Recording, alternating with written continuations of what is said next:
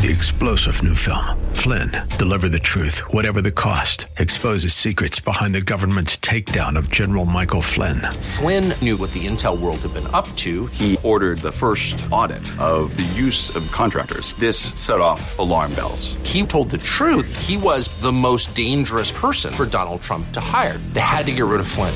Flynn, deliver the truth, whatever the cost. Available now. Watch it today. Go to salemnow.com. salemnow.com. This is the Pro America Report on The Answer San Diego. Welcome. Ed Martin here on the Pro America Report. Great to be with you today. We got a lot to cover. A couple of great guests coming up. I'll tell you about them in a moment. And don't forget, please visit proamericareport.com, proamericareport.com. And there you'll find all these interviews we do, all the segments we do, all posted over there in standalone links. And also you can sign up for the daily email. It's the Daily Wink, what you need to know, and what the email goes in your email box at 8 a.m. East Coast time, 5 a.m. Pacific time, and you'll get in that email a few key articles to read, a few key issues to notice, and what you need to know for the day. It'll start your day off right, Monday through Friday. Each weekday morning I send that to you, the Daily Wink. I don't sell or rent or lease or borrow or anything your email address. I just use it to send you that email. So go to proamericareport.com, sign up there. Okay, welcome again to the Ed Martin's Pro America Report. Let me tell you today what you need to know. The opening segment of the show is what you need to know. The Daily Wink. It's right here. You'll get some more in your inbox. But here's the thing. I want to give you more examples of the power of the great narrative machine. The narrative machine that is dominating American life right now. And the narrative machine is comprised of three parts. And as I walk you through these three parts, I will then give you the examples of what we're seeing. And remember, the goal of the narrative machine is to feed you and me a narrative that we otherwise wouldn't, accept or believe or notice. And in fact, one of the tricks is to feed us the narrative that they want so that we don't notice other things that are probably more important. So let's talk about the parts to this grand effort are big tech. And big tech uses neuroscience in real high-speed ways. They have tested and perfected the use of neuroscience to try to change what you see and what you know, and therefore what you do. So when you're on Facebook and you're clicking thumbs up, or you're on Twitter and you're doing likes or any of the things, sharing, they're using neuroscience, and they've done this. Studies have shown they're getting people and they're making clear to you what you get to see, what you therefore get to know, and therefore what you do. That's big tech. Okay, big tech has an angle. Big tech has an angle. They have an interest in promoting themselves and making money. That's true, but also they're left of center. The next one is big media. Big media, which is really cable news, but also mainstream, main regular TV too. But big media, which is radio and TV, they're just in the brainwashing business. They're using video, CNN, picture CNN, which I know best. They're using video and announcers and commentators to brainwash the American people to believe something. And finally, the last part of the narrative machine is very powerful right now is government, big government.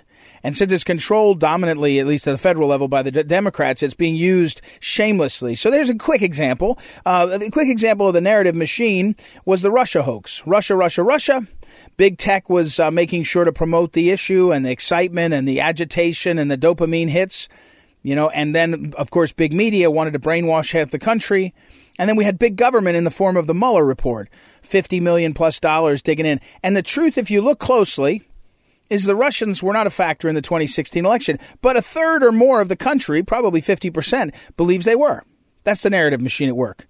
Another example of the narrative machine is the January 6th misconduct, a protest that some people got out of hand, and the the narrative machine puts out the message, okay, big tech says, we're going to silence anyone who is in any part of this because we say it was really bad violence, and they did it. And big media is brainwashing with no insurrection, murder, armed rebellion. And then big government, the FBI, says it's the number one priority to dig into white supremacy. That's another part of the narrative on this. And white supremacy and domestic violence. Well, hold on. What's actually happening around us? Another, narrative machine, another example in the last 48 hours, the narrative machine overdrive on the guy who shot up and killed people in Colorado. Initially identified as a white male, and rejoicing almost amongst the left in the media, saying things like, "Oh, it's another white male, probably a Trump supporter." All that turns out it was an Islamic American. I think he's an American citizen, immigrant from Syria, who had some jihadist tendencies and probably mental illness, which is a pretty common denominator in terms of mental illness and these kinds of things. But the point is, the narrative machine was in overdrive. Now, I want to speed this up because I want to bring this to what happened with Kristi Noem, the governor of South Dakota. The governor of South Dakota has been trapped in the narrative machine. The narrative machine, big tech, big tech, big media, and big government, says transgenderism is something we should all be really worried about. We should protect that. There's these people there are boys that want to play girls' sports. We should protect them. They have rights and all. So that's the narrative. I mean, you watch the TV now, you see more transgender advocacy, you see more advocacy in the direction of the LGBTQ stuff than anything else. Big government, you've got the government saying, Joe Biden saying he won't enforce the rules. He wants to make it the rules that say that women's sports should not allow these boys who think they're girls to play. Kristi Noem got trapped in the narrative machine because what goes along with narrative machine is big tech, big media, and then, as I said, government. But what I really should have said was big interests, because a lot of times it's the corporations that are playing that role of the heavy. In this case, Kristi Noem, the governor of South Dakota, who vetoed a bill, I think she sort of it's not quite fair to say it was a full veto. She sent it back to be revised, but it's unlikely that will work. So effectively it was a veto. She didn't sign it. And the reason she gave is because, there was going to be lawsuits. Nonsense. What she really should have said, if she was honest, was a bunch of the corporate interests, big corporate interests, were saying that they would, be boycotting South Dakota and, more importantly, not supporting me, Governor Noem. Therefore, I have to veto this. And I guess what I want to say on this one is the narrative machine, if you think about it, you say to yourself, how is it that one of the highest, one of the issues that gets the most amount of attention is transgender boys playing transgender boys who say they're girls playing in girls' sports. How is that the top issue? How many people does that impact? Why is this a priority? We got a million other issues that are bigger, yet the narrative machine wants us there. Why? Back to the roots of this. Big tech wants agitation. Right? Dopamine hits, shares, likes, cacophony, fighting back and forth. Big media wants the brainwashing, and they want to agitate so you return. And that includes Fox News, by the way. CNN, they agitate, look at this, and then you return. And government wants a problem they can solve, in my opinion. They like to solve problems. They like to make a crisis and solve it. And in this case, same thing with the corporations. But the culture of this nation right now is being driven by the narrative machine. And it's not pro-family. It's not pro-life. It's not particularly pleasant. It's kind of an unpleasant, if you had to say, what is this all, what is it like to live in this time? It's kind of unpleasant, right? It's not very fun. The discussions aren't fun. In other words, the narrative machine is putting us into a very negative place. It's one of the reasons that I talk about it so often, because you have to resist the narrative machine and even resist the discussion. I don't even want to talk about gun control debates. That's a loser debate, meaning it's not a meaningful debate. It's not a serious thing. Instead, let's talk about, what are we doing about opioid addiction? What are we doing about opioid death? What are we doing about the problems of jobs for, people between 22 and 32 have really bleak job prospects in terms of the future? What are we doing about, I did a Periscope on this earlier, student debt. Student debt is a problem, a burden placed on students by unscrupulous universities and big government that back the loans. And everybody's getting rich. Big government's getting rich. Big universities are getting rich. And the people are suffering, and it's a true problem. I mean, it's a true problem. There's no denying the idea that a young 20-year-old, 23-year-old woman or man has $100,000 in debt. Their life has changed. They won't marry. They won't have kids on the same timeline because they're so worried about it. But the narrative machine, we need to get to the bottom. Instead of focusing on transgenderism and putting Kristi Noem in a terrible position because that's the highlight, we ought to be talking about real issues that affect real people, or we, the people, And what you need to know right now is we need to fight our way through the narrative machine and talk about the things we believe are at the center of what's happening. For example, the number one thing in this country right now, in my opinion, is getting kids back to school. However we got to do it, getting kids back to in-person school is as big a priority as I think there can be. So that's what you need to know today. All right, we'll take a break. We'll come back. We got a lot. It's Ed Martin here on a Pro America Report. Don't forget, visit proamericareport.com. Be right back.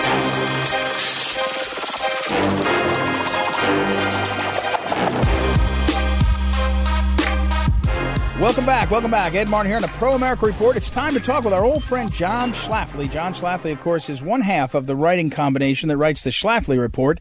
John and his brother Andy. Andy's a Harvard-educated lawyer. John Schlafly is an attorney himself with advanced degrees in law, and the two of them have to combine their brain and writing power to do what the late Phyllis Schlafly did for decades by herself, which is write a weekly column. It appears over at townhall.com as well as archived at phyllisschlafly.com. John, before we get to that, let me ask you a question, an observation. We mentioned the late Phyllis Schlafly.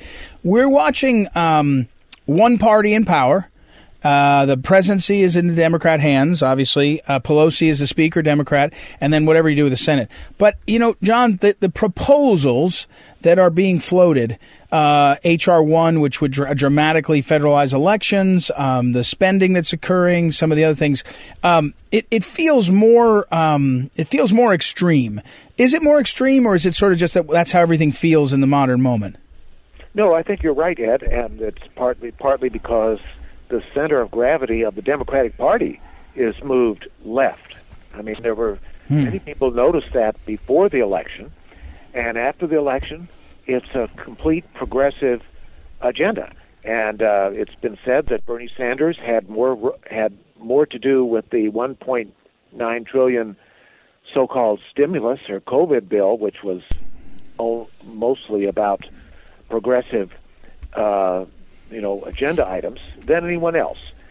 And so now we're looking at, H.R. 1, which would destroy our elections forever, or statehood for District of Columbia, removing the deadline for the Equal Rights Amendment, new types of gun control, and, of course, eradicating the differences between male and female throughout federal law. I mean, the list just goes on. And those are not things that enjoy wide public support. They are niche issues for the progressive movement, and yet somehow they're being passed by the Pelosi House, and they're now lining up at the doorway of the evenly split United States Senate. Yeah. We're talking with John Schlafly. And John, on that note, you and I last week or 10 days ago were with General Mike Flynn. And General Flynn, if you hear him give a speech in certain contexts, he'll say he was a lifelong Democrat. His family's from Rhode Island, 9 children in his family, his mom and dad, they were all Democrats, because you could be a pro-life Democrat. You could be on a whole series of issues. You could be, I don't know what you could now call it, a moderate Democrat. I mean, a Governor Casey of Pennsylvania Democrat. That's all gone, and it's all gone. And the question I have is why isn't that sort of noticed? I mean, I think I know that the media won't say anything because they can't say anything that's bad for the Democrat Party. But they're not even describing. It's just factual now that the Democrat Party is. Even 25 years ago, there were dozens of national Democrats who would have been self-described as pro-life and self-described as conservative. It's not even acceptable, but it's not described by anybody. Well, that's certainly true, Ed, and it's perhaps symbolized by the fact that the progressives went out and defeated a Democratic member of Congress, Dan Lipinski from Chicago, who was pro-life. But he was a Democrat on most other issues, but they couldn't tolerate that. They couldn't stand it, and they came within a hair of defeating him 2 years ago, and they finally nailed him more recently. And but on the other side of the coin, you see people who are lifelong Democrats or grew up as Democrats are now supporting Trump. And let's take Georgia, for example, where we got right. That's what I was going to say.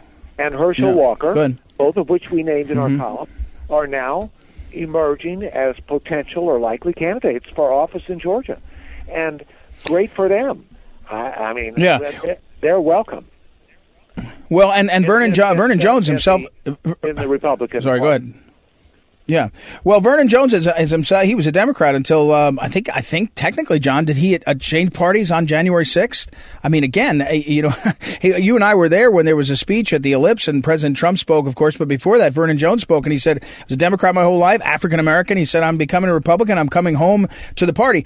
Back to your column now, John. Though you're writing the column again, John Schlafly and Andy Schlafly, right over at townhall.com. Full steam ahead for the Trump train.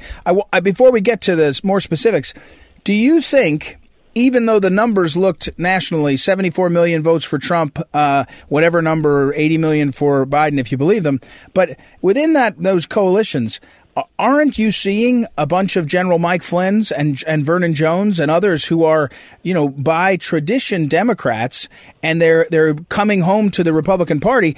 And then the question I have is, does the next generation of Republicans sort of retain the country club Republicans, and the party is a bigger majority party? What's your thoughts? Well, if by next generation you mean after Trump is gone, that remains to be seen. But Trump is not gone, right? And Trump is still, the big guy, to right. Use an expression that was applied to Joe Biden. But he's the big guy in the Republican Party, and I think that successful candidates will have to have Trump's favor and to portray themselves as Trump-style people. And, I think that's where the party is. And that includes the millions of people who came from the Democrats or still are Democrats and yet came because of Trump. Right, we're talking with John Schlafly, and John, inside the column you mentioned the comment that what I thought was, again, the narrative, the racial narrative machine went into full effect and tried to say Asian Americans were targeted dramatically in America. What you point out in the column, and I think it's very important, is traditionally, and by that I mean over the last 3 decades, Asian Americans by very high percentages voted Democrat for lots of reasons. I'm not sure I understand them all, but Trump really did change that, and they were supposed to vote for Hillary by huge numbers. I'm talking about and again, I'm a conservative. I don't hyphenate Americans as well as the Democrats and the left do. But the point here is trying to recapture some of those Asian American voters that say, "Hey, don't judge me on the my hyphen. Judge me on my success because I want to build a business and send my kids to the best schools and all that." I think that's part of what you're seeing on this the Asian narrative, to try to put people, the Asian American community, in this place that they distrust the Republican Party or Democrats or conservatives in general. Well, the nation has witnessed, unfortunately, the worst excesses of the whole racial movement in regard to, everything, everything's interpreted in racial lens until we got to the Colorado shooting, and of course the narrative changed. But, to combine all, now they're saying Asian and Pacific Islander, a vast array of national groups that never had any connection with each other, and to lump them all together as if they had one interest group is just complete nonsense. People all the way from Korea to China to Thailand to India and Pakistan to the Polynesian and Melanesian islands. These are vastly different types of people. They don't have the same political views and or place in America, but it really is evil the way the liberals are trying to pigeonhole all of these groups and to set them against the historic white European group that founded this country, as if they're all oppressed people. That's just nonsense. The Asians are not oppressed people. They are successful people, and they're welcomed. Provided they speak English and they want to become Americans like everyone else. Right.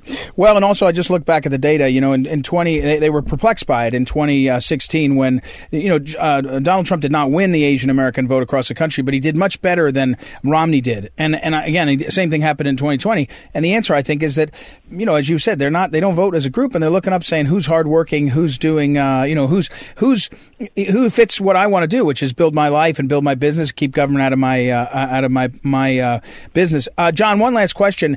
Last couple of weeks, we've had Abe Lincoln author John Cribb on the show. He wrote a book called Old Abe, and then recently Al Regnery, the founder of Republic Book Publishers, about that book. They published that book, and it feels like they're targeting Abe Lincoln.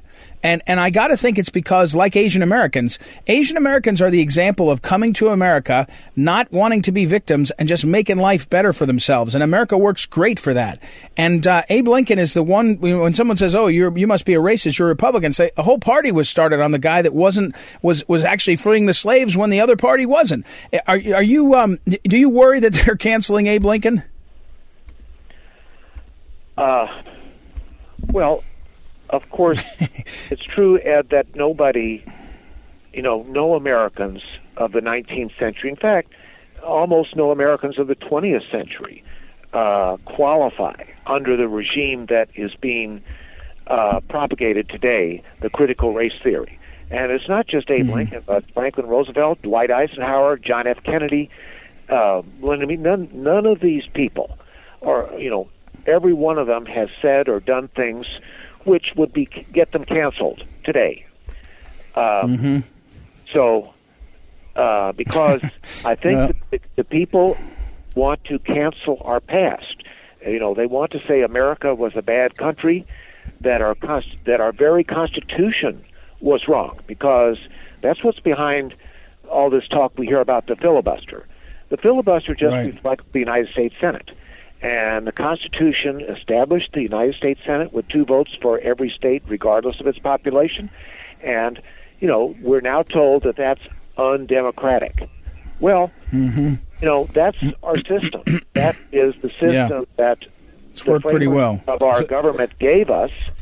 And if you don't support that, then you don't support our Constitution.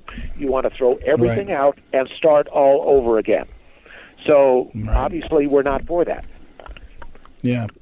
All right, John Schlafly, as always, a very interesting conversation. You can read his column. He and Andy Schlafly's column is over at townhall.com, our sister site. Full steam ahead for the Trump train, March 23rd edition, also archived over at phyllisschlafly.com. Thank you, John. We appreciate it, and we'll take a quick break and be right back. It's Ed Martin here on the Pro America Report. Back in a moment.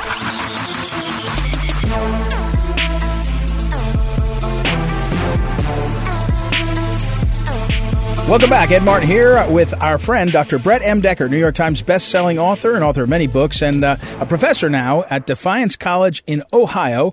Also recently certified by Oxford University, I think it was Oxford, as an archaeologist. I don't know. He wears a fedora like Indiana Jones now, and he joins us from Ohio to talk about things, especially he was, of course, as our listeners that know, he's a frequent guest, and he was stationed in Asia with the Wall Street Journal as a journalist, so he's always helpful on understanding what's going on. So welcome, Dr. Decker. How are you, sir? Not bad. I think spring has finally sprung, so, up in these northern climates, that's a pretty big change. Exciting change in the season. Sounds like it. All right, what I want to ask you is I saw some coverage. Of course, we've seen the Chinese, Communist Chinese sent over a couple dudes, and they met with our Secretary of State and our National Security Advisor. That seemed to be an abject disaster all around. We got lectured and told our country wasn't good enough, and then we did nothing. But I want to ask you this question. At this point, the communist regime in China, why won't they take Taiwan? Because it's like Hong Kong. At a certain point, are we gonna fight a war over Taiwan? Are we obligated to do that? And I just heard in the news some talk out of China about this. What's the status of Taiwan? And I'm not advocating. I love Taiwan. I love the Taiwanese people. I don't think they should be taken over, but why won't they be? Yeah, I think it's a very dangerous position for Taiwan right now, especially the Biden administration and Hunter getting all this dirty Chinese money. The Chinese might feel tempted to to do something just because they might feel confident that the Biden administration, their inclination won't be to defend Taiwan. There are two main reasons that China hasn't made a run on Taiwan already. One, a backdrop to all of this is China perfectly does intend at one time to take Taiwan back. So they're just kind of biding their time, waiting for the right opportunity. So the question we have to ask is, okay, does the situation on the ground, especially the situation on the ground in Washington, present what Beijing might interpret as being the right opportunity? And that's what I think is dangerous about right now. The reason they haven't taken it before now, is two things. One, they weren't sure of a U.S. administration if they would go to war over Taiwan, especially if you have Republican presidents who are very hawkish, say like George W. Nobody wanted to do anything after W sent an army to Iraq because, like, yeah, right. This guy's crazy. He might start a war anywhere. Don't tempt that guy. So that's one thing. Not knowing how the U.S. will react. The second thing, which is ongoing and doesn't change, is China knows just because of the defenses that Taiwan has in place, to take Taiwan, they'd almost have to level it. You know, China can take it. They're more powerful than Taiwan, but what you have left might be kind of like Okinawa at the end of World War II. Great, you just took over a moonscape that's been bombed to oblivion, right? So that's the other thing.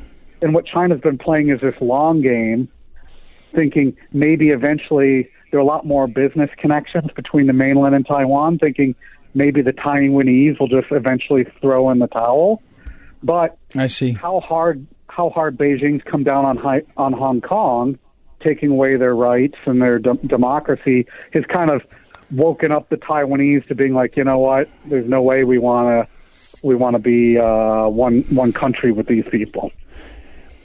That's very helpful. Thank you. And that's and so yeah. In other words, and China doesn't mind playing the long game anyway. They'll sit and play for decades, and they wouldn't want to. Maybe they wouldn't want to invade and have to flatten it. All right, let me shift over. I was at a meeting up near Capitol Hill, Dr. Decker, and a Republican chief of staff to a congressman said, "Oh yeah, we expect a financial, economic catastrophe in the next year or two." And I thought, yeah. Sounds to me like sort of wishful thinking. And he said, I don't want it to happen. I just think it will, so I don't want to be too disrespectful. But here's my question for you. It feels like the economy is hopping along now. More places are opening up, and yes, we've lost a lot of businesses, but it's sort of like here we go, and we've seen a lot more growth. I mean, the economy's pretty good right now, isn't it? Well, there's a lot we don't know about the economy, and so much of this is spin as well. So there's going to be some bounce as things open up more, but we still haven't really felt the consequences of all the businesses that have collapsed because of the closing. Like, once everything is supposedly opened up, we're going to really see, we're going to see the body count at the end of that. So a few weeks ago in Michigan, it was announced that over 3,000 restaurants, this is one state, have closed. And granted, Governor Granholm was extra tough in Michigan, but you're talking about one state of 50, 3,000 restaurants closing. Another report said between 50 and 60% of Michigan hotels are on the verge of bankruptcy. Well, if you're talking about at least half of the hotels, 3,000 restaurants in one state, what is that going to be nationally? Right now, people are still getting checks from the feds and things like that. But once that money dries up, it's really going to hit home. Wow, we've really done a lot of damage here. And I think the other thing we have to worry about hitting home is, right, the Democrats just rammed through this $2 trillion so-called stimulus. Now they're talking about another bill of $3 trillion. That if you're talking about $5 trillion in a matter of months, right? I mean, we have a national debt that's just reaching $30 trillion now. You had $3 more trillion to that in the space of half a year. I mean, how eventually all this adding on of trillions of dollars of debt, eventually that hits home and the economy just comes to a standstill. You just can't accumulate debt without the stock market and everything else freaking out. Again, very helpful. Thank you. I only have a minute left, and I want to ask you this question about Bloomberg, because I know you've observed Bloomberg's politics as well as his business. But Bloomberg spent hundreds of millions of dollars in the last few years to try to get gun control as an issue. Now the media is playing along, and it's a hot issue. The Democrats don't seem willing to do anything anyway. I mean, is Bloomberg going to lose his mind when he spends hundreds of millions and nothing happens? Well, he's got billions of dollars and he's getting old, so I don't know if he really matters, if he minds wasting it. Look how much he blew on a presidential campaign that didn't get 5% support, right? So I don't think he's too worried about stuff anymore. I think it is funny hearing Obama lecture how Biden needs to do something on gun control when Obama didn't do anything, right? I mean, Biden probably wishes that Barack would just shut up and go away, right? He's the president now. Obama's not, and Obama just won't be quiet and let the new president lead. Right. Yeah, I agree. That's kind of a funny one. All right, I got to run. I'm running out of time. Dr. Brett M. Decker, everybody. Thank you, Dr. Decker. We'll talk again next week. We'll take a quick break, everybody. We'll be right back. It's Ed Martin here on the Pro America Report. Back in a moment. This is the Phyllis Schlafly Report, presenting a daily conservative pro-family perspective since 1983 and continuing the legacy of Phyllis Schlafly. Now, here's the president of Phyllis Schlafly Eagles, Ed Martin. When scientific truth is considered hatred, America's in trouble.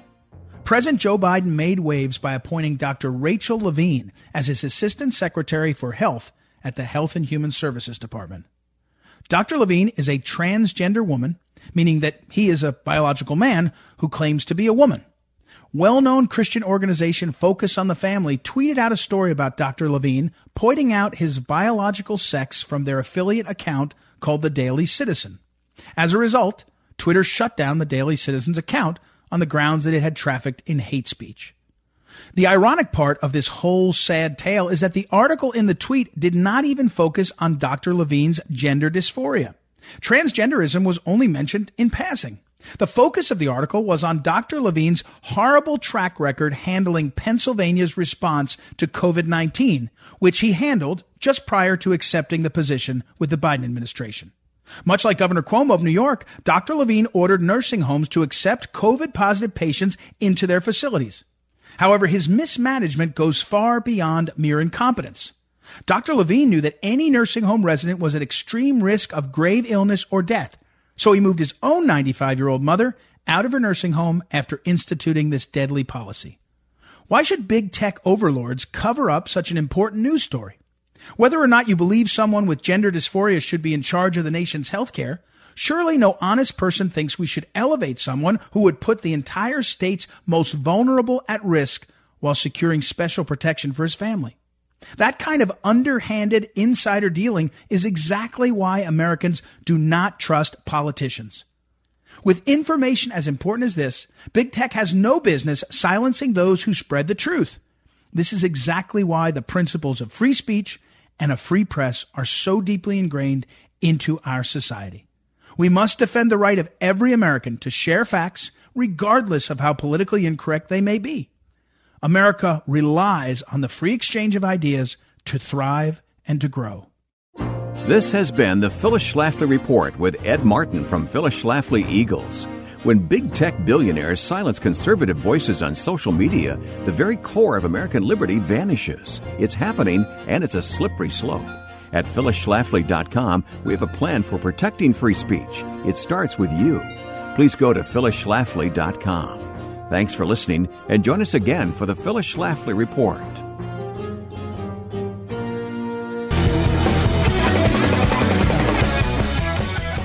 Welcome back. Ed Martin here on the Pro America Report. Hey, let me do a little wrap up of some things that people sent me and cover some ground here. I want to encourage you, of the resources. Besides visiting proamericareport.com and especially signing up for the daily email, which I encourage you to do, you can follow me on Twitter at Eagle Ed Martin, over on Facebook Ed Martin Live, and all on most of the other platforms, Gab and Parler. It's actually Ed Martin directly, nothing before it. All those places follow them. These are all good resources. But the Epoch Times has become a real resource. We talked about them on this program 3 years ago. The Epoch Times is founded by dissidents from communist China that came to America. One man is, a graduate student at Georgia Tech University. and started the Epoch Times as a kind of newsletter. I don't know, 25 years ago, a little bit less maybe. Anyway, it's now a very, very helpful news outlet. They have a website. It's very strong. They do have a print version in some cities. They also have some affiliated video programming through NTD, which is the name of one of their networks, that especially on YouTube. But here's what I want to point to. They're unabashedly and unafraid of being conservative, especially on the sort of intellectual tradition. Now, remember, they're coming out of communist Chinese dissidents, the founders of the Epoch Times, and the big concern they have is that the communists in China are in control and squashing everyone else. Some of the adherents of that Falun Gong entity, which is, I sort of tell people, kind of a cross between a faith and a Buddhism and a kind of yoga. It's got a physical component and it's got a spiritual component, meditation. I'm not really an expert on it, but the people in China under the communist regime, that the practitioners of Falun Gong are persecuted. And the Muslims, the Uyghurs over in communist China, by all reports, they are actually in camps. So the Epoch Times, when you go to that site, you'll see some great writers and some great reporting. Joshua Phillip is really a great reporter, and John Jekelnik is a great, he's one of the senior editors and does a bunch of interviews. But I also want to encourage you, they have a contributors sort of opinion op-ed providers, and not in a totally consistent manner. Sometimes they come in and come out, but there's one in there this week. I'll put it up on social media. A gentleman named William Gardner, Gardner, Gardner, I might be pronounced, but he's a Canadian. But he wrote a commentary, and I just want you to if you have time to examine it, I want to mention it. It's called, the title of it is "The Triumph of Will Over Human Nature." And it's a lengthy essay which explains how the modern moment and the modern sensibility has stomped on our notion of human beings. And particularly, he's talking about abortion. And he's saying the contortions that have to be gone through to get to a place where you can justify killing.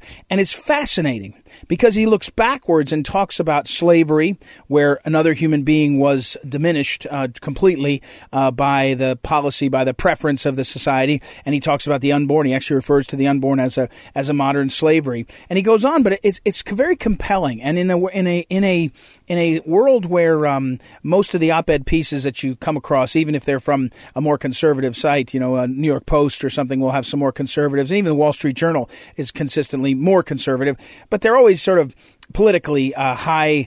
I don't know what to say. Kind of the focus is political. And this guy's focus is more cultural. And, we've talked about this. I've used this phrase a couple times that people will say often the culture is upstream from politics. But upstream from culture, in my opinion, is faith. And I've been trying this out. And when you read this William Gardner, if you think to yourself, okay, culture's upstream from politics. I see the political decisions, Roe v. Wade, others. I see the culture, which has been demeaning life. But what even upstream from that culture is faith. And if the faith communities have been diminished, either by lack of practice or lack of formation or lack of leadership, all those possibilities. Now, that's not an either because I did about 3 different ones. You get the sense that that's also a part of what's lacking. And you can't race downstream to politics and solve it without at least understanding what culture is and upstream from that what faith is. And this piece by William Gardner, I'm just pronouncing it Gardner, it's Gairdner, in the Epoch Times is really worth a look. He finishes with something of a flourish, as you'd expect. He says, with no constraining external truth to worry about, meaning truth is up to you, is what he says. That's what the modern moment is about. Truth is up to you. Then the good is absorbed into whatever you will. And he says, will becomes truth, no longer something to be searched for, found outside of ourselves, or expressed in any way. It's pretty accurate for this moment, and he does a nice job of pulling it around. So check that out, William Gardner in the Epoch Times, and do everyone a favor and support theepochtimes.com. The Epoch Times, EOPC, and then it's Epoch, EPOCH, times.com, theepochtimes.com. They do a good job. They're on the right side. And in this battle, in the current, battle for our future in the world communism is a threat to everybody. It's not just a threat to America, although it is a very big threat to us. It's a threat to everybody. World communism, which is what the communist Chinese regime is up to. They are not atheists. Someone said this recently. They have a religion, and the religion is communism. And the religion is materialism. And the religion is absolutely extreme. You must be an adherent or you must be destroyed. You must be overrun. You must be worn out. That's what we're facing. All right. Let me say thank you to all our great contributors, the folks that have sent me emails and been in touch. I appreciate it very much. Thank you to our great technical director, Noah, who keeps me on track. It's not as easy as you think. Sometimes these interviews are recorded at different times because we have such great guests. And thank you also to Joanna in our St. Louis headquarters of the Phyllis Schlafly Eagles. If you go to phyllisschlafly.com, you can find out more about that, phyllisschlafly.com. And she books a lot of our guests, so thank you to her, too. And thank you especially to you all for listening. We'll be back tomorrow. It's Ed Martin here on the Pro America Report. Talk to you then. This is the Pro America Report on The Answer San Diego.